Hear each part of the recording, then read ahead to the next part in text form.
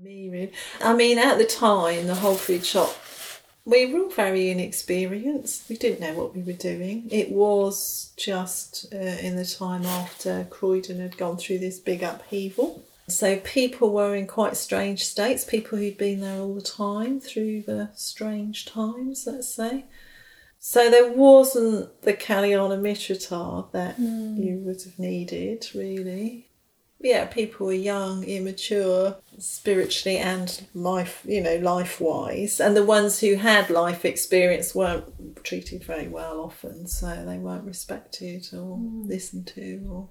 And I was all over the place, so I think we were practising very hard in the shop. We were, but we were also doing things that were really inappropriate, and, we didn't know how to run a business, so we were making it all up as we went along. We didn't know how to work together, and we were trying, but, we weren't necessarily being very skillful with one another. Sometimes we were, other times we weren't. So, so there's a lack of clarity in a way, I think. And there was, we had a lot of fun as well. We did all sorts of mad things. We would be doing, rituals in the shop basement and invoking Padmasambhava and I don't know what, whilst we made egg sandwiches or whatever we were doing. We kind of did all this.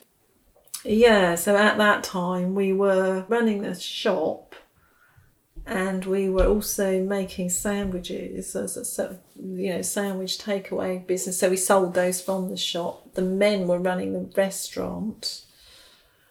And there was a very weird, the men don't talk to the women, or it's kind of all not allowed. And that was all very strange. That was definitely a hangover from the strange things that had gone on. And, we were all trying to run this thing together in a certain kind. There was also a sort of sense of, a lot of energy that we were trying to do this different thing. And, but we didn't know what we were doing. That's the bottom line. That's my take on it. Anyway, maybe other people would think differently. I don't know. I had strong habits of moving away, moving around. So that was one thing. And also I probably just found it too challenging, actually. So my idea that it wasn't real practice on going somewhere else was also a way of, avoiding the type of practice that was going on. So there's certainly a lot of intense communication, that kind of thing, which I always found difficult, challenging, but also often was freeing, if you could engage with it in the right sort of way. So in the same building, there were these businesses and the Buddhist centre, and there were yoga classes running. At that time, they were all integrated into the Buddhist centre as well. There was a bookshop. There was all this energy there. So I would quite often go there early in the morning and I'd stay there till late at night, sort of working in the shop and then just going to classes. It was very intense. And go home keeling to bed, come back the next day. So you'd be working quite hard, quite inefficiently sometimes in the shop, doing all the different jobs in the shop, having lots of intense communication with one another.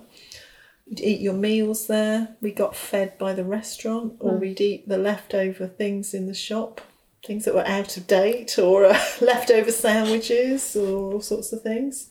Of course, all that didn't fit with my macrobiotics that I was into at the time, so I'd have a whole thing going on about that.